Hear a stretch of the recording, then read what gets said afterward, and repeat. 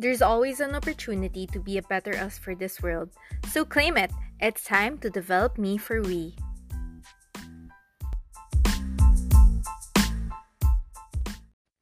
Happy morning, everyone! I'm Steph Saison, your host. It's been a bit over 2 weeks that I haven't released a new episode, and I just really wanted to take the time to reevaluate the content that I was sharing with you. Even before I started doing this podcast, I'd already hear a lot of things from other people, and being the people pleaser I am or was, I was tempted to tailor fit my episodes to each comment and suggestion. And even along the way of doing this, I'd get even more comments and suggestions. And don't get me wrong, feedback is good, and I wanted to get this feedback, but being emotionally healthy and knowing yourself really helps because you'll know where and when to draw the line to taking in all that feedback. So it's rightfully fit that today's discussion is focused on overcoming people pleasing. I went on to look up the definitions of this concept and found in some psychology sources that it's just really basing your self worth on other people's thoughts and expectations of you, whether you do this consciously or not. Oftentimes, this can easily be confused with kindness or being polite. And top of mind, these are some instances where I personally exhibited my people pleasing tendencies. So, one would be agreeing and knowing something like maybe a band or restaurant, and then whoops, when they correct themselves, oh, the term was wrong or the name was wrong. I ended up obviously looking like a poser or a liar, which made my impression even worse to begin with. Or another would be always wearing this particular outfit because someone told me a guy like that I look prettier that way. Or another would be skipping over certain machines in the gym because as much as someone wanted to try them, I didn't want to look like a noob who didn't know what I was doing. Or another would be saying sorry repeatedly for something I didn't do or for a situation that doesn't even warrant an apology. Like someone would bump into me, or when I have a question, I would keep saying sorry. Or another instance would be needing to hear explicit praises from others to feel good about myself and what I'm doing. Like, I wanted to hear, wow, Steph, you're really good at that. You should keep on doing that. Do more of that. That's your strength. Grabe. You should do that more. And another would be keeping quiet when I disagree or feel hurt about what someone said or did. And another also is offering up my help and letting people know that I'm always available anytime that you need. Just come to me to help. Honestly, I just did this because I just wanted to feel needed, because my value came from people finding me useful and helpful. And again, this is so not emotionally healthy, by the way. You don't have limits, and people don't know or respect your limits. And you can't even say no even if you have a role as someone who just generally helps, like a pastor or a maintenance personnel. If you keep saying yes to everything, you won't have time to do your key responsibilities, and you won't be physically capable to execute those tasks, and just simply you won't be effective anymore in your role and your job, right? So, did any of you agree with some, most, or even all of the instances I've mentioned? Personally, I grew up developing this people pleaser tendency because I didn't really get the love, affection, and approval I wanted and needed from particular people. And honestly, I just tried to do everything a parent or a teacher would want their kid to participate and excel in. I was valedictorian, class president. I joined the chess varsity, math competition, singing contest, you name it. But their loud applause and proud smiles just gave me temporal happiness. It didn't last long, so I thought that maybe I just have to excel more, that I was not enough at that point to be loved, because what was louder than their applause was the silence I got if I made one mistake. And what was bigger than their smiles was that growing burden I felt on my shoulders. I just didn't have that peace of mind and peace in my heart.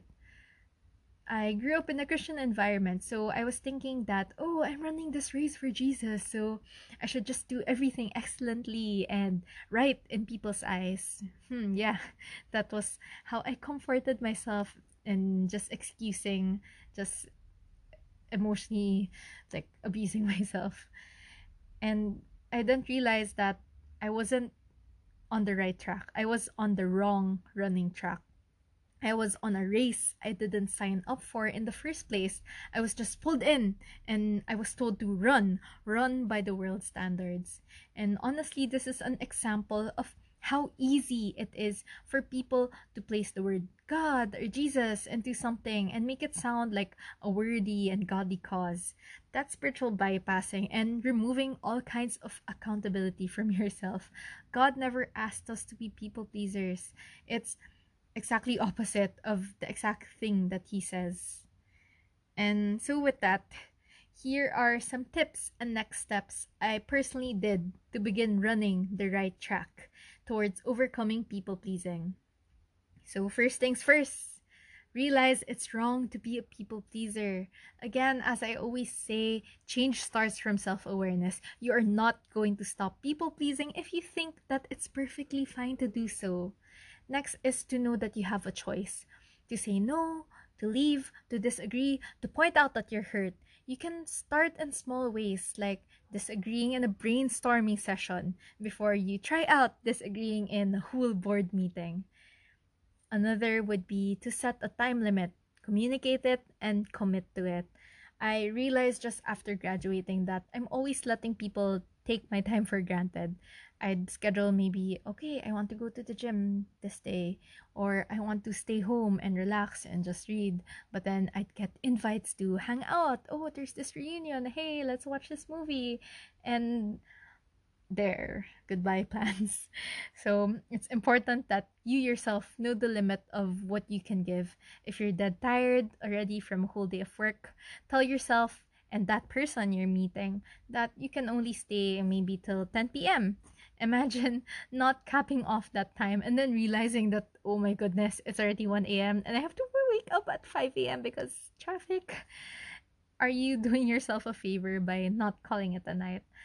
I remember before falling asleep in a dinner and several movies, actually, like so many good movies, because I just couldn't contain my exhaustion.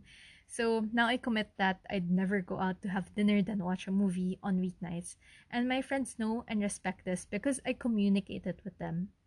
And something much related and intertwined to that previous next step is to decide already beforehand. So if I already commit myself that, okay, I'm not going to watch movies on a weeknight, I won't feel panicky or put on the spot to give in when someone suddenly invites me out because I already made the decision and I already have this response set if someone invites me. Next one would be to just be honest. Remember me mentioning in the past episode that why is it that we're so willing to not disappoint others, but then it's perfectly fine to disappoint ourselves? By not following through with your commitments, you're just doing that. You're continually disappointing yourself. So don't feel the need to provide a good enough reason to excuse yourself. Just be honest. People appreciate this more than your long list of excuses. Just say you're tired, you'll pass. It's more important to be authentic in your relationships than it is to preserve it by lying. It honestly hurts more to find out that you skipped out on them for a different reason than what you told them.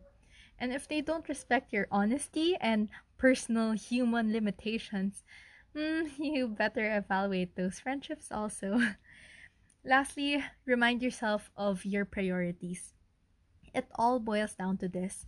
Again, with the emphasis of your belief system. If you know what you value the most, you'll know how to set up your priorities. If you say it's family first before friends, why do you keep canceling scheduled family dinners for impromptu movie night invites with your bargada? Reminding yourself of your priorities will guide you in making those decisions beforehand to know which ones to say no to and to allot your time. It's not easy to overcome people pleasing. I really thought that I was through with the high school people pleaser me when I was in college. And then when I started working, that I was through with the college people pleaser me. But as you go to a different level, there's a different level waiting for you. It's how in video games you defeat level 1's boss, then you'd have to face level 2's boss soon enough after going through like many trials along the way.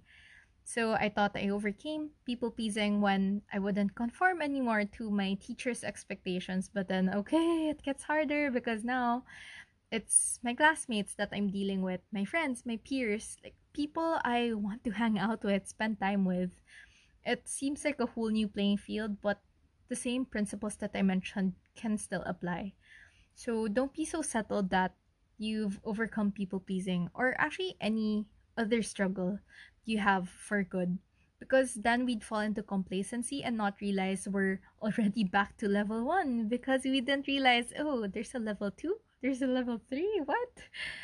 Imagine again you're running a race and then you slow down because you turn your head to check if people are cheering you on, or you're trying to seek out that person who keeps saying these things about you. You're not going to finish your life goal well if you continue to run that way. And I personally really like to follow the model of Jesus when it comes to people pleasing. He was not afraid to create conflict to break the temporary and artificial peace. He knew from the start who he was and what he was supposed to do. He didn't let people's snarky comments and literal stones thrown his way like get in the way. He had that lasting peace and infectious confidence because he was grounded on his identity and purpose. I just love how Jesus started out his ministry. When he got baptized, he already had this affirmation of who he is. In Mark chapter 1 verse 11, God just affirmed to Jesus that you are my son whom I love. With you I am well pleased. Wow, well pleased without needing to do anything. Like, that's such freedom from needing to be a people pleaser and perform.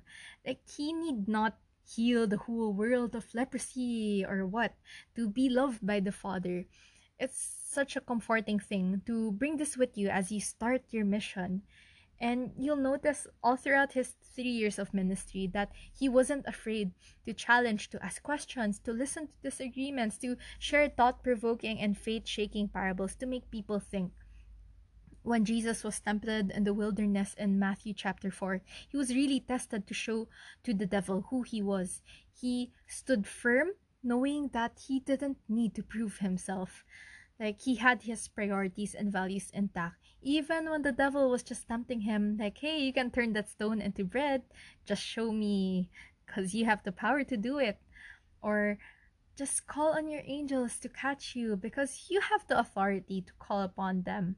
Or, I can give you all these kingdoms in the world and all their splendor instead of you just suffering here in the wilderness. If only he'd just bow down and worship Satan. But wow, he said no. He didn't need to prove himself. Even with his closest friends, he didn't compromise himself because he didn't want to disappoint others. You'll see this in John chapter 11. Lazarus was sick, and Mary and Martha were explicitly saying, hey, the one you love is sick. And they know Jesus can do something like heal him because he's Jesus. And in verse 21, you'll read that Martha was telling Jesus that, if you'd been here, my brother would not have died. Grabe, guilt trip. Like, she added even more. But I know that even now, God will give you whatever you ask. That's such pressure from your friends. And in verse 32, Mary falls to Jesus' feet, saying those words Martha said. If only you'd been here, Jesus. And in verse 37, you'd see that others were also saying, come on, Jesus, you opened the eyes of a blind man. Couldn't you have kept Lazarus from dying? That's a lot of pressure coming from all around. But Jesus waited, and he even allowed himself to cry. He wept. He knew God had the right time for this, and he wasn't going to give in to people's thoughts of him and what was the right thing to do in their eyes. There are so many people actually in the Bible who you'll see also have this tendency of people pleasing. Like Peter, he denied Jesus 3 times because he wanted to disassociate himself and protect himself. Pontius Pilate gave in to the demands of the crowd to crucify Jesus, even if he himself didn't think that Jesus was guilty. But it's okay. We're imperfect human beings. And at least we are no longer bound to always say yes. We can have this ability to say no and have freedom from being people pleasers. In 2 Corinthians chapter 5 verse 17, it says here that if anyone is in Christ, the new creation has come, the old has gone, and the new is here. We can say goodbye to our hurtful tendencies and live like Christ. We can emulate Him. We can now focus on our soul audience who loves you already. You don't have to do anything to earn His love. He already took that penalty of sin. And as Dr. Dave Anderson always says, Jesus doesn't clean His fish before He catches them. He just takes us as we are. He loves us, like even if we're scaly and slippery and dirty because we've been in the ocean too long. Like He just catches us.